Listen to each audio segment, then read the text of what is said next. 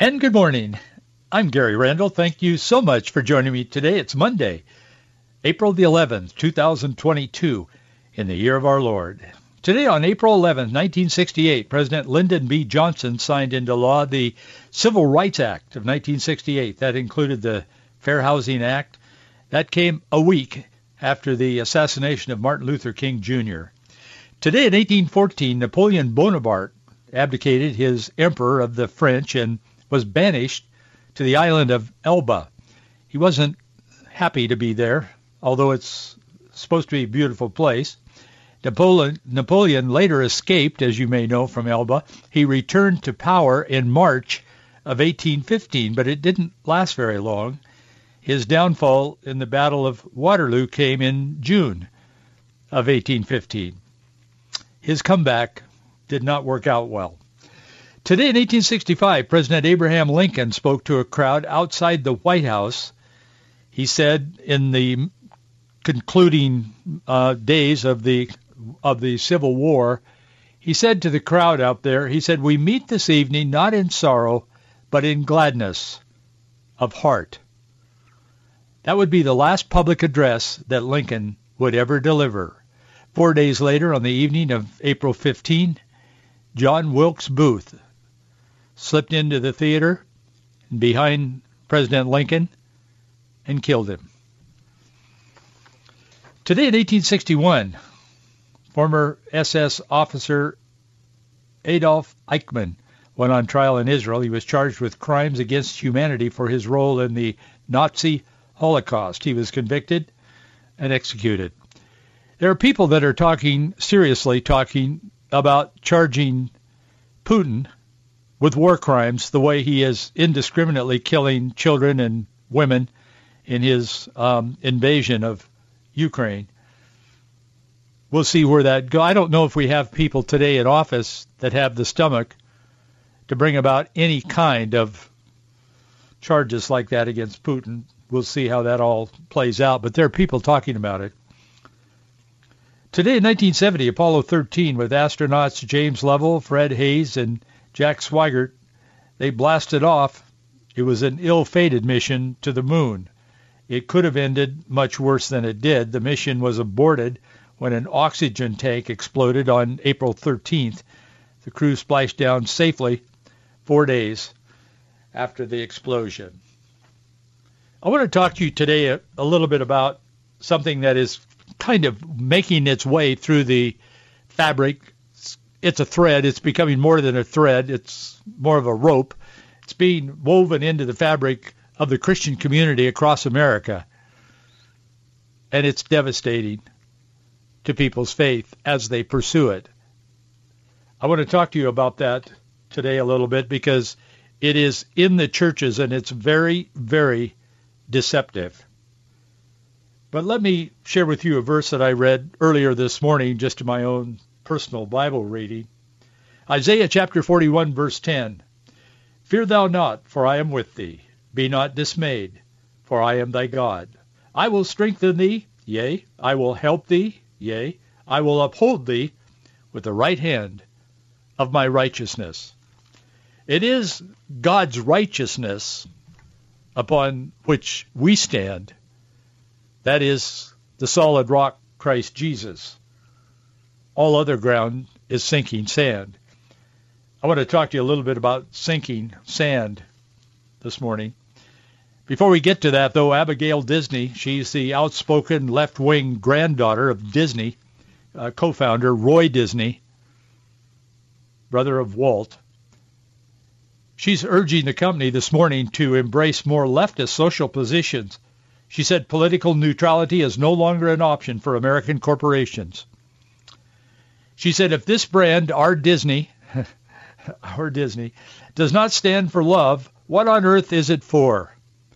She wrote in a recent op-ed for the Washington Post in her editorial, Abigail Disney slammed Florida's parental rights and education law, falsely claiming that its supporters will not be satisfied until they have erased an entire class of human beings. It's interesting how the people who are trying to erase Christian values and perhaps erase Christianity itself always blame conservatives, particularly biblical Christians, for trying to erase their behavior that is condemned by the Word of God. It's interesting how that works. She's also focused on the growing backlash against Disney among conservatives.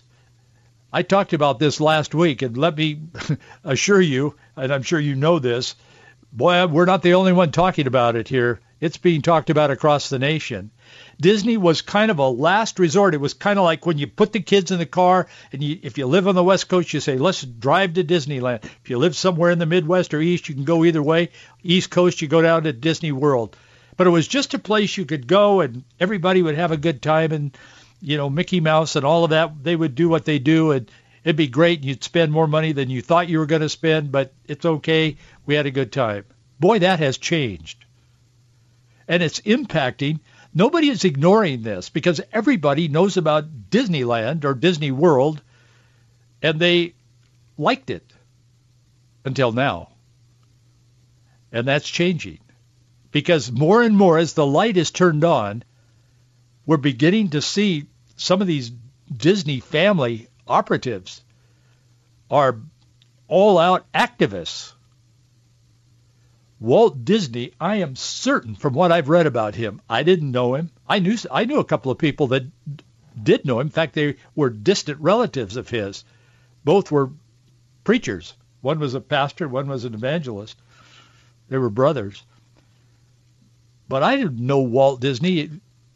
But man, what he stood for, what he did, the things that he said over his lifetime didn't reflect any of what his family is now using this marvelous place that he created for families as a tool to advance an agenda that is destructive to the very families that Disney wanted to serve and did so successfully. It's really a sad deal. She says, this Abigail Disney, she says this morning, the only option for corporate leaders is to stand tall for authenticity, generosity, joy, and decency. And keep in mind that she puts in that basket her activism to advance the transgender and homosexual and bisexual agenda. She puts that in the basket of authenticity, generosity, joy, and decency. She said these things are kryptonite for the right-wing agenda. The right-wing agenda would be conservatism and biblical values. Fortunately, they are also the heart and soul of the Disney brand. So she's saying while she is advancing a deadly lifestyle that is condemned by the Word of God, Jesus Christ died on the cross to forgive and restore all of us who have sinned, including those sins. They're not rejected. They're invited to come into the presence of God at the cross and see their lives transformed and be delivered from this destructive behavior that they're not born with. That's what this whole issue is about. So she is taking, this Abigail is taking the virtues of Christianity, and she is making that the virtues of Disney, attaching it to the radical homosexual agenda that she and they're not timid about it, she and other family members are now promoting using the brand and the money of Disney, Walt Disney Corporation. The Walt Disney Corporation is the actual title of the company. Boy, I'll tell you, it's so deceptive. Sometimes you think, is this true? They take the values of joy and love and peace and compassion and all these kind of things, and they say, yeah, that's what we're for. And if you don't adhere to or even celebrate the lifestyles that are all involved in this, or the killing of an unwanted unborn child, then you're not loving and compassionate and all of these things. It causes people sometimes to take a step back and say, boy, is it me or is it them? Being human and imperfect as we are. In that context, there is a new movement that's making its way through the church, and it's called deconstruction. I want to tell you this morning, flat out, period, it's a false doctrine. If a preacher steps behind the pulpit and starts in on deconstruction, he may not use that word, or she, whatever. But if they go down this path, it's a false doctrine. It is a destructive doctrine. It is highly, highly misleading and deceitful. In Galatians chapter 1, Paul begins with, Paul, an apostle, not of men, neither by man, but by Jesus Christ, and God the Father who raised him from the dead. He said, and all the brethren which are with me under the churches in Galatia, and so on. He said, grace be to you, peace from God, and so on. Verse 4, he said, who gave himself for our sins that he might deliver us from this present evil world, according to the will of God and our fathers, to whom be glory and forever and ever. Amen. Verse 6, he said, I marvel that ye are so soon removed from him that called you unto the grace of Christ unto another gospel. He said, I am concerned that we are just in the shadow of the cross. Jesus Christ has died for our sins. He was resurrected from the dead. We have embraced him. He has changed our lives. He has restored us. He has forgiven us of our sins. And now you're turning away to another gospel so soon. He said it's not, verse 7, he said it's not really another, but there be some that trouble you and would pervert the gospel of Christ. And verse 8, but though we or an angel from heaven preach any other gospel unto you than that which we preached unto you, let him be accursed. Now these are God's words. If you believe the Bible is the inspired, infallible word of God, and I do, and hopefully you do as well. These, he says, which is not another gospel, but there be some that trouble you and would pervert the gospel of Christ. In verse 8 and 9 he says, but though we or an angel from heaven preach any other gospel that we have preached unto you, let him be accursed. As we said before, say I now again, if any man preach any other gospel unto you that you have received, let him be accursed. That is the word of the Lord. There's a trendy new hashtag that tempts Christians to look wise, to look woke in our culture today, at least in the world's eyes. A while back, a couple of months ago, there were 293,026 posts on Instagram utilizing the hashtag deconstruction. The vast majority are from people who've deconverted from Christianity. They've become progressive Christians and now embrace same-sex marriage, the relationships that go with that, and all of the variations of sexual relations that are LGBTQ, AI plus, ABCD, whatever. All of this stuff. I'm talking about the church now, not Hollywood. All of these behaviors and beliefs that are condemned by God's word are now being put into this umbrella experience of profound simplicity and profound dedication of deconstruction. They often identify as the Christian left. Some that have become part of the Christian left don't fully understand what we're talking about today, but they should, because they're part of it. Every biblical Christian must be informed, because the deconstruction movement ultimately leads to destruction. Deconstruction is conforming to the world under the guise of seeking an authentic faith. In other words, I want to go deeper with God. I want an authentic faith. I don't want to take a faith that's tainted by the culture that we live in. And yet it's the very culture that we live in that is shaping their new revised faith under the guise of seeking a more authentic faith. Very deceptive. The deconstruction movement recruits from the ranks of Christian celebrities, musicians, the young, impressionable evangelicals, but not limited to those. Deconstruction is not sound. Deconstruction will ultimately lead to destruction itself. Dr. Owen Strahan, senior fellow with Family Research Center's Center for Biblical Worldview, he's come out he's talking about this. He said, boy, be careful. Strachan explains that deconstruction in its so-called Christian context refers to the process of challenging what you've been taught with the goal of establishing an authentic faith. He says, despite the innocuous sounding definition, deconstruction gives you license to doubt the Christian faith, to doubt the Word of God, to turn your back on your parents' generation and the Church of the Lord Jesus Christ more broadly. He says, quote, it often ends up being an on-ramp to leftism, and it takes its cues from the LGBTQ revolution. Deconstruction, he says, has 20th century roots in philosophers like Foucault, Derrida.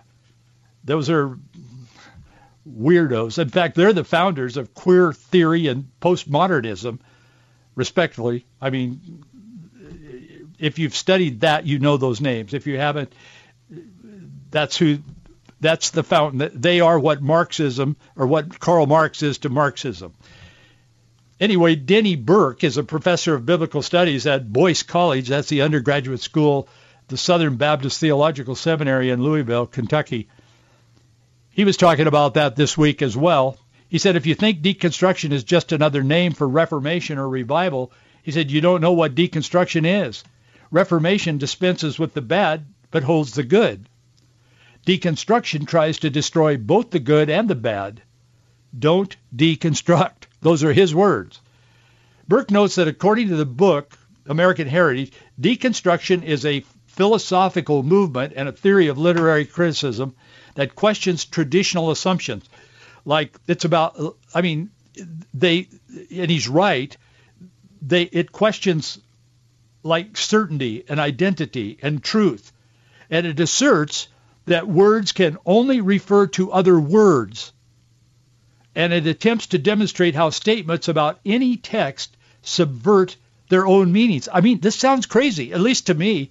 I mean, I grew up on an orchard. What do I know? But you just say, wait a minute. Now, nobody really believes this, do they? Yeah, they do.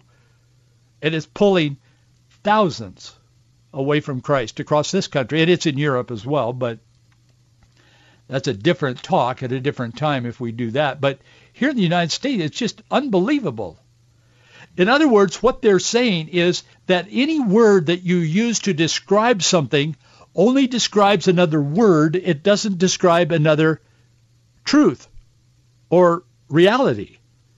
So you get to the point that when you say, like, God is good, that means that the word God reflects something that is good. So how can we decide what is good? Well, I think compassion is good. Therefore, gays have been attacked by Governor Santos in California because now he won't even let us say gay, although his bill doesn't even mention the word gay. I mean, that's how this goes. That's how it rolls. That's why Paul was talking about another gospel all those years ago. So much has changed since Paul walked this earth, the Apostle Paul, and yet nothing has changed since the Apostle Paul wrote those words. Human nature remains the same. We desperately need a Savior. We need deliverance. We need clarity for life, and that's the Bible, the infallible, inerrant Word of God, inspired by God through imperfect people who wrote Scripture. He says he's well aware that some Christians are using the term deconstruct in a well-meaning way, and they are. There's people running around. They don't even know what it means, but say, I'm in a path of deconstruction now. I really want a closer walk with the Lord. He says the leftist Christian movement recruits heavily from the ranks of public figures within the Christian community, like musicians and young evangelicals. Alisa Childers is a Christian singer. She's a songwriter. She writes a blog about apologetics. She talks about in her blog some of the things we talk about on this program. I don't know her. I've never met her. But she says her blog is about apologetics and, quote, my blog is for doubting Christians and honest skeptics. In her desire for a more authentic faith, she tells the story. She wrote a book about it. she tells the story of how she became ensnared in this deception. She said, I wasn't in rebellion. I just wanted a closer walk with God. And I just wanted my faith to be more authentic. It's amazing. Hundreds of thousands of people are identifying with this movement, either directly or indirectly, unknowingly, ignorantly. She's warning, though. She said the vast majority are from people who've deconverted from Christianity, becoming progressive Christians that you see using this hashtag, and they use it all the time on social media, which gets the attention of other Christians, and they go, what is this? And they look into it, they go, I want to be closer to the Lord too, especially young people. She says that she has taken some classes, she has looked into this, she got caught up in it, and God delivered her from it. But she said what she found is that these Christians who have deconstructed actually become progressive Christians. They claim the Bible as the basis of their faith, and yet they adapt to all of the cultural demands, particularly, she says, having to do with same-sex marriage and relationships, the core historic doctrines of the faith, and she said, and the mission to crush white Christian patriarchy. She said there are conferences you could attend, for one which I personally paid good money. This was after she'd been delivered from it. She said, I went there for research purposes to be taught how to break free from toxic religion, reject Christian dogma, and learn to embrace what basically added up to a warmed-over Buddhism. She took notes. She included that in the book she wrote. Phil Drysdale is a deconstructed Christian and a deconstruction researcher. He asked people on Instagram to name the accounts that have helped them through their deconstructions here just a while back. If you scroll through the answers that he got on his web, and he's got, I don't know, a couple 100,000 people following him or whatever, he said a quick scroll reveals that leaders and guides, the vast majority, are looking to our accounts, and people like Lisa Gunner, Audrey Assad, a group called God is Gray, like the color, Jesus Unfollower, Your Favorite Heretics, Joe Lumen, The Naked Pastor, that's another website, and a plethora of others dedicated to providing a space for Christians to examine, reinterpret, and even abandon their faith. None of these accounts encourage Christians to look to Scripture as the authority for truth. That's the point. That's why I'm talking about this today. We are embracing, quote unquote, all of the values of God's Word, and we are setting aside God's Word and making those values subjective because we believe, and the world believes, and the secular culture believes that this is the right thing to do. And then they harvest scriptures from just willy-nilly through the Bible that appear out of context to support what they're doing. Well, I'll tell you, in her book, she talks about, she's very open. She said, I really got messed up. But she said, I was sincere going in. She said, I soon began to realize God was good to her. She began to realize, man, this is nonsense. She said, in the context of faith, deconstruction is the process of systematically dissecting and often rejecting the beliefs, say, you grew up with in church, like many did in former generations. Sometimes the Christian will deconstruct all the way into atheism. Some remain there, but others experience a reconstruction. But the type of faith they end up embracing, she said, from her experience and then her research, she said, is embracing what the kind of faith they end up embracing almost never resembles the Christianity they formerly knew. That's exactly what Paul is talking to the Galatians about. I just read. She knows that deconstruction rarely retains any vestige of actual Christianity. None of this means that Christianity prohibits honest questions. I want to be sure to say this before we run out of time today. We can ask honest questions and we can have doubts and fears. The difference is what we do with them. These guys, that's why this is such a thin line between truth and deception. And this is deception. Paul would say the same thing to them, and he does. He speaks through the Word of God if they'll read Galatians. But they don't want to. They don't want that message. They want to advance another gospel. They're obsessed with it. Dr. Strachan says, by the grace of God, a few genuine Christians have survived their attempts at deconstruction and have returned to the faith that was once for all delivered to the saints, quoting from Jude 3.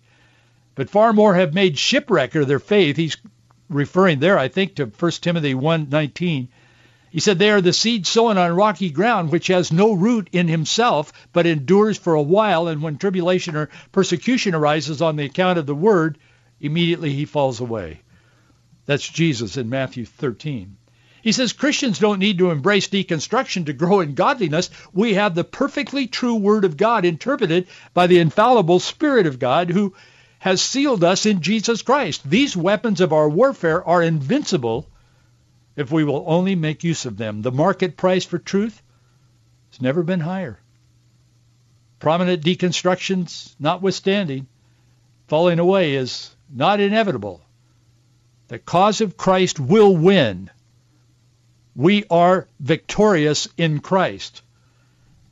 But boy, Strachan and others are saying, pastors and parents, work to faithfully instruct the children in your care, the people, if you're a Christian leader. All Christians should take courage and stand, but don't be deceived. That is the world in which we live. We can ask honest questions. There's at least 3 cases in the New Testament where that happened. Nicodemus, Thomas, the early church in the book of Acts. Oh, we can ask questions, but it's a matter of the spirit in which the questions are asked. And that's what makes it so deceptive.